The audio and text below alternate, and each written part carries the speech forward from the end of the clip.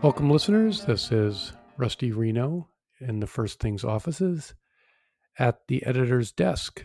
And this is the latest installment of the Editor's Desk podcast.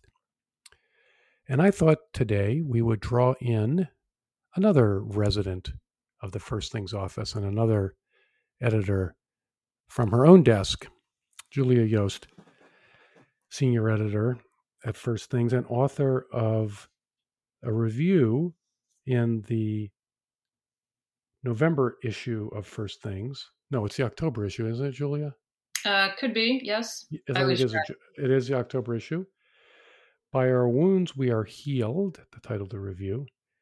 And it's a review of Bessel van der Kolk's really kind of fabulously best-selling book, The Body Keeps the Score: Brain, Mind, and Body in the Healing of Trauma.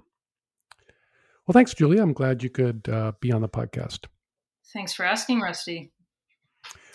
I remember when this book came forward as a potential book to review, I was sort of saying, well, isn't this book been out for a good while?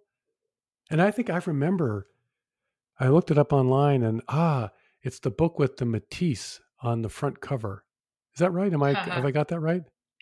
I think that's right, yeah. And I remember as soon as I saw that book cover, it just flashed to me many times that I've seen that book on, some sort of coffee shop table, inevitably being read by a woman. Yes. Every millennial woman has read this book. Not just them, but all of them. All of them. When did it come out? It came out in 2014. So a good 7 years ago, but it's been on and off the bestseller list since then, mostly on. And it's currently number one on the New York Times paperback nonfiction bestseller list. It's held that position since February, and it's been on the list for 154 consecutive weeks, which is just about 3 years. So wow, every writer's dream. I know. So published 7 years ago, but in the last 3 years, it's more popular than ever. So it does seem to have anticipated the zeitgeist somehow, or arguably generated it. Well, give us the basic argument that van der Kolk presents in this volume. Yeah, so it's actually a little elusive, I find, but here's how I understand it. First, there's the basic idea that he works very hard to establish that psychological trauma can produce chronic physiological symptoms, whether that's migraines or back pain, fatigue, asthma, or tension and pain in the part of the body affected during the trauma. This idea is not original to van der Kolk, and it's not particularly controversial. But van der Kolk connects it to a second argument that memory for trauma is characteristically fragmented and partly or wholly repressed, that the psychodynamics of trauma make the memory of it inaccessible to narrative consciousness. So this is the promise and the threat of the body's scorekeeping. Traumas that might otherwise have been forgotten forever become legible if you know how to read the body's signs. So this thesis also is not original to van der Kolk, but it has been quite controversial, as in the so-called memory wars of the 1990s.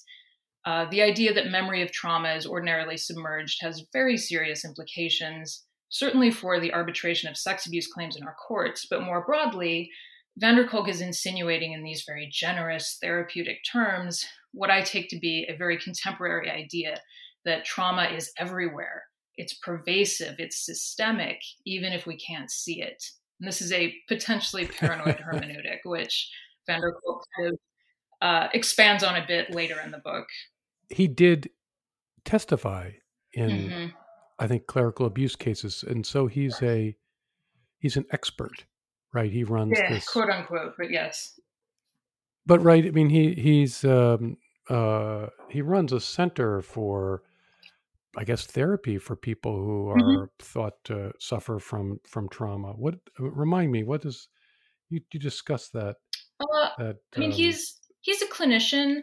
He's been working with trauma victims for years and years, and I mean, no one can doubt, I think, his very genuine concern for them, and I just kind of doubt his understanding of what their real problems are. But yeah, he founded in 1982 a trauma center in Brookline, Massachusetts. Now, once upon a time, trauma center meant, emergency Gunshot room. wounds, yeah. Exactly. But now it means you're unhappy, you were abused as a child. And so this is where you go and do Mm. yoga and mindfulness meditation and things like this. So he had established that in 1982. And this is maybe getting a little ahead of this story, but he had a sort of a comeuppance, I thought, in 2017 after Me Too got going. He was actually fired by the nonprofit that was kind of over that trauma center over allegations that he had created a hostile work environment. Now, I actually don't think there's really anything to that. His acolytes were very traumatized by the news that he had traumatized his employees, A and they were source of trauma. yes, the trauma at the trauma center. But so, I mean, that was kind of delicious and hilarious. But no, I don't. Honestly, I think that this was probably just a human resources problem that dovetailed with some internal politics. Mm. But I am not trauma conscious in the way that van der Kolk says we all should be. And if you are trauma conscious in the way he says that we all should be, there's no such thing as just a human resources problem. Everything is trauma. Everyone is traumatized. Everything precipitates victim categories. So yeah, I regarded that not as a discrediting moment, but as potentially a learning experience for Bessel. But I don't think he actually learned anything from it. Right. So your thought here is that if we theorize the ubiquity of trauma, then disgruntled. I mean, people can be unhappy in the workplace for lots of reasons, and no one can gainsay that reality. But if you make trauma the all explaining source of unhappiness, then surprise, Yes, surprise, your underlings search around in their recovered memory for for the reasons why you've made them feel unhappy. Well, let's totally. probe that. Trauma is fundamental. I mean, we do have that, whether it's a 1619 project that ultimately the country is founded on a trauma, on an original sin, on a grave injustice, um, or patriarchy. That's, when I was a grad student, that was really had gotten a big head of steam behind it. So we do have a academic culture, an intellectual culture that tends to root around in all kinds of cultural phenomena to find some sort of dark evil that's really the animating source of things. So am I right that he's in a Yes, kind of pop psychological way following in that same cultural groove? yes, and I think that the pop psychology version of this, um, I think it came into being around the same time that the academic version of it did. They both date to the 1980s, I think. I mean, at least they really came into their own during the 1980s. And so, yeah, I mean, van der Kolk has a lot of academic cred, but he's writing a popular book, and he's writing. I mean, he's pretty much in the genre of the 1980s, sex abuse survivors classic, "The Courage to Heal." He's Hmm. um, he's teaching a mass audience how to understand their lives with respect to trauma, and probably how to understand their lives um, as damaged by trauma. So yeah, I mean, I think it's not just an academic phenomenon. I think we have to talk about um, all sorts of other things that are going on, really at a basic level, with real people, not necessarily on campus. We have a social order that's kind of lost confidence in itself, and you gain stature within it by claiming to be irreconcilably at odds with it. I mean, that's a prestige move, but it's becoming a more popular move as well. Um, And they're just, they're really timeless things going on here, I think. You don't have to spend a lot of time observing mankind to observe that a non trivial minority of folks love to be sick, love to be broken. They're not happy unless they have some kind of grave complaint, and they'll make it up if they have to. There's a very revealing passage in The Courage to Heal from the 1980s where the authors just say, ladies, you'll be so relieved when you finally remember your trauma. Finally, there's someone, something to blame for all your problems. And if you're at all a critic of this movement, you think, wow, I'm really grateful to them for coming out and saying it, because I thought that's what was going on. But they don't often admit it. Well, right. Um, You've got that great passage in your review. You point out that Vanderkook, he claims that we don't want to remember these things, oh, it's and such a lie. then Such a lie. you quote Paul McHugh's observation that as a psychiatrist in the 80s, he was besieged by women who begged him to provide them with the memories that they couldn't provide for themselves. This is so true. This is so true. I think there are other things going on too. I think that today, kind of idiomatically, trauma has become an aspect of psychic depth in much the way that neurosis was during the heyday of psychoanalysis. Yes. And if you know about the early history of psychoanalysis, you'll see how appropriate it is that trauma and neurosis should be interchangeable in this way. At any rate, in both cases, there's, an excavation of what lies buried in your psyche, and your psyche therefore becomes a site of great interest and significance. And I think, the final thing I might say is that it's very notable that Vanderkolk's remedies for PTSD are these very holistic approaches to repairing the mind-body connection: yoga, mindfulness, dance. And these are the very typical pursuits of cultivated people who just want to be in touch with themselves. Nothing wrong with these activities, but his prescription of them is consistent with my suspicion that part of the popular rage for trauma consciousness is it's about becoming a more fully realized bourgeois subject. Being in touch, that's that is an interesting metaphor. And being in touch with oneself, I suppose in a traditional culture, the imperative is to be in touch with the sacred, or to be in touch with God, or to be in touch with truth or beauty or something like that. But in your formulation, I think it's quite accurate. The imperative, at least in the bourgeois world, is to be in touch with yourself. Yeah. Uh, that's an interesting. Why would one? I've always thought, huh? In what sense could you ever not be in touch with yourself? It's Yeah. an interesting project. Man is a mystery to man, and so it's an understandable impulse to want to know who you really are, or what you really think, or what you really feel. Um, it's funny. I think it is a upper middle class imperative. There are many people who, if you told them, I want to be in touch with you should be in touch with yourself, they would Yeah. laugh and say, Much better than actually, no, I'd rather go have a beer and be a little less in touch with myself. totally.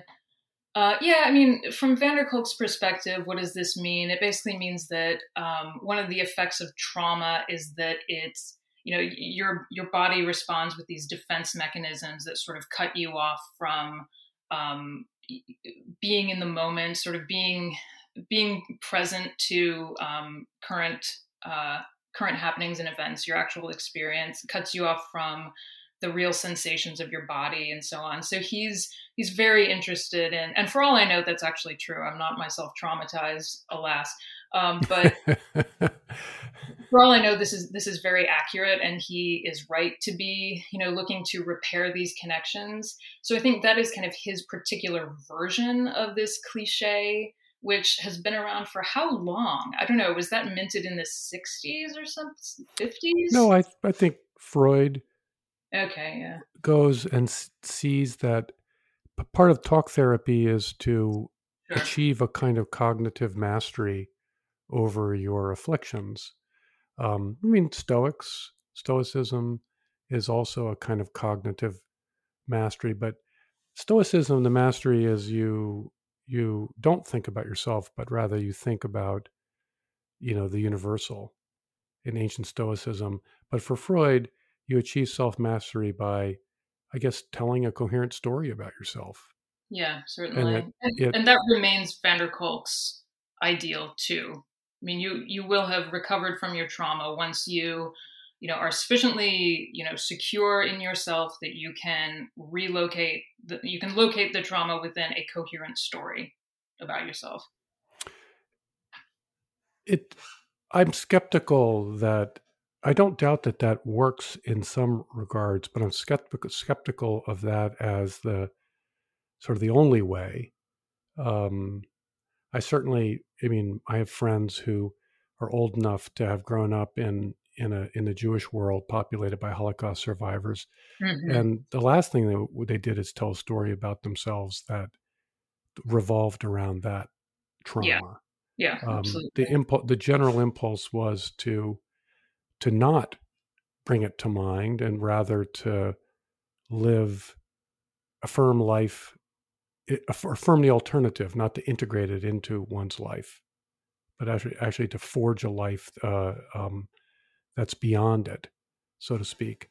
So, yeah, there are probably many ways in which one can live a fully human life, even in the shadow of grave evils that are inflicted upon one. Yes, And but it does seem as though in this case, there is the one ring that rules them all for him, absolutely. and to use the word stoic in a common, just in the usual way, a stoic kind of stealing of oneself and just moving on is just not. He would say that this won't work. No, no, it won't work. Hmm. I think that just to add this bit to the discussion of being in touch. And this gets to the issue of the body, right? Which is so important throughout the book. It's right there in the title. He is very concerned with the alienation of people from their bodies, from their bodily sensations, kind of the information their bodies give them. If you're not kind of comfortable, secure in your body, you have big problems. I think this is part of what makes his argument so popular, because it does seem to strike a chord with people's basic anxieties about the minds being alienated from the body. And I think this is one of the reasons that a lot of people of a pretty traditional religious bent are very receptive to this book, because they too are concerned about a kind of Cartesian split, and how do we um, how do we mend that? And this seems like a kind of a method of doing that has some popular kind of zeitgeisty purchase. Do we really live in a period where people are alienated from their bodies? That's an interesting. That is a good question. I'm not saying I'm worried about this, but I'm saying a lot of people seem to be worried Well, like about for it. instance, I look at piercings, tattooing. It seems that we live in an Hmm. age when people are acutely, or that they seem to want to sort of make their mind, imprint their mind upon their body, so to speak. In other words, I Sure. want to actually carve it or paint on it, as opposed to in my childhood, it was, yeah, it was that was really not in the cards, and also bodybuilding and they have these salons here in New York that are literally called body sculpting. They advertise they do body sculpting. Sure, but I mean, does that Is that maybe a does sign of the that just alienation rather than? well, exactly. Does that bespeak comfort with the body, or a kind of a discomfort with it, and a wondering, well, how do I get this thing to express me? Oh, Because I it see. doesn't it No, it you're doesn't right. out of the box. It could be a symptom of what he is concerned about and what. because you quote Aaron Cariati in your review, and Aaron is sympathetic to the way that the book helps overcome an overly intellectualized understanding of our Yes. afflictions. Um, Yeah. where does uh, what you have written powerfully on the dangers of recovered memory, and this plays an important role in the book. The insistence that we the insistence that there's this trauma that has to be brought out and made explicit.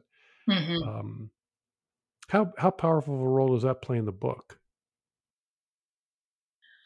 I think I think it's very important. Yeah, I mean it's pretty central to his I think privileging of the body as a text on which trauma is inscribed. It's so crucial because often, indeed, perhaps ordinarily, the memory disappears as soon as it's made, and so if you're, if these traumas are to be made legible, it will have to be through physiological symptoms. So I think that van der Kolk's belief in recovered memory ideology is very central to what he is trying to theorize in this book. And it's also, as you suggest, Rusty, one of the reasons that I thought someone needed to take a whack at this thing in the seventh year of its existence, because nobody's really attempted, at least in a kind of standalone way, to take this down. I think there are real problems. He boasts about his expert intervention in the Paul Shanley case in Boston, which is one of the Yes, central spotlight cases, which we're all supposed to take so very seriously. But the actual legal case against Shanley is such mendacious garbage. And for the record, Shanley was not my kind of priest, if you know what I mean. So I don't have any ideological interest in defending him. But van der Kolk concedes that the memories of Shanley's accuser are incoherent and fragmentary. He does not add that they're uncorroborated, which they are. But he takes the incoherence as a mark of their truthfulness, because that's what traumatic memory is like. So, in other words, this stuff is uncorroborated, it makes no sense, and it's totally unfalsifiable. And this is the kind of thing that makes me really angry. Van der Kolk seems like a very nice man. He has a soft looking beard, very pleasant Dutch accent, and no doubt he's very kind to all his patients, but he is also peddling certain fallacies, and there is a yes. body count. And this is something that I do think his admirers should be made to confront.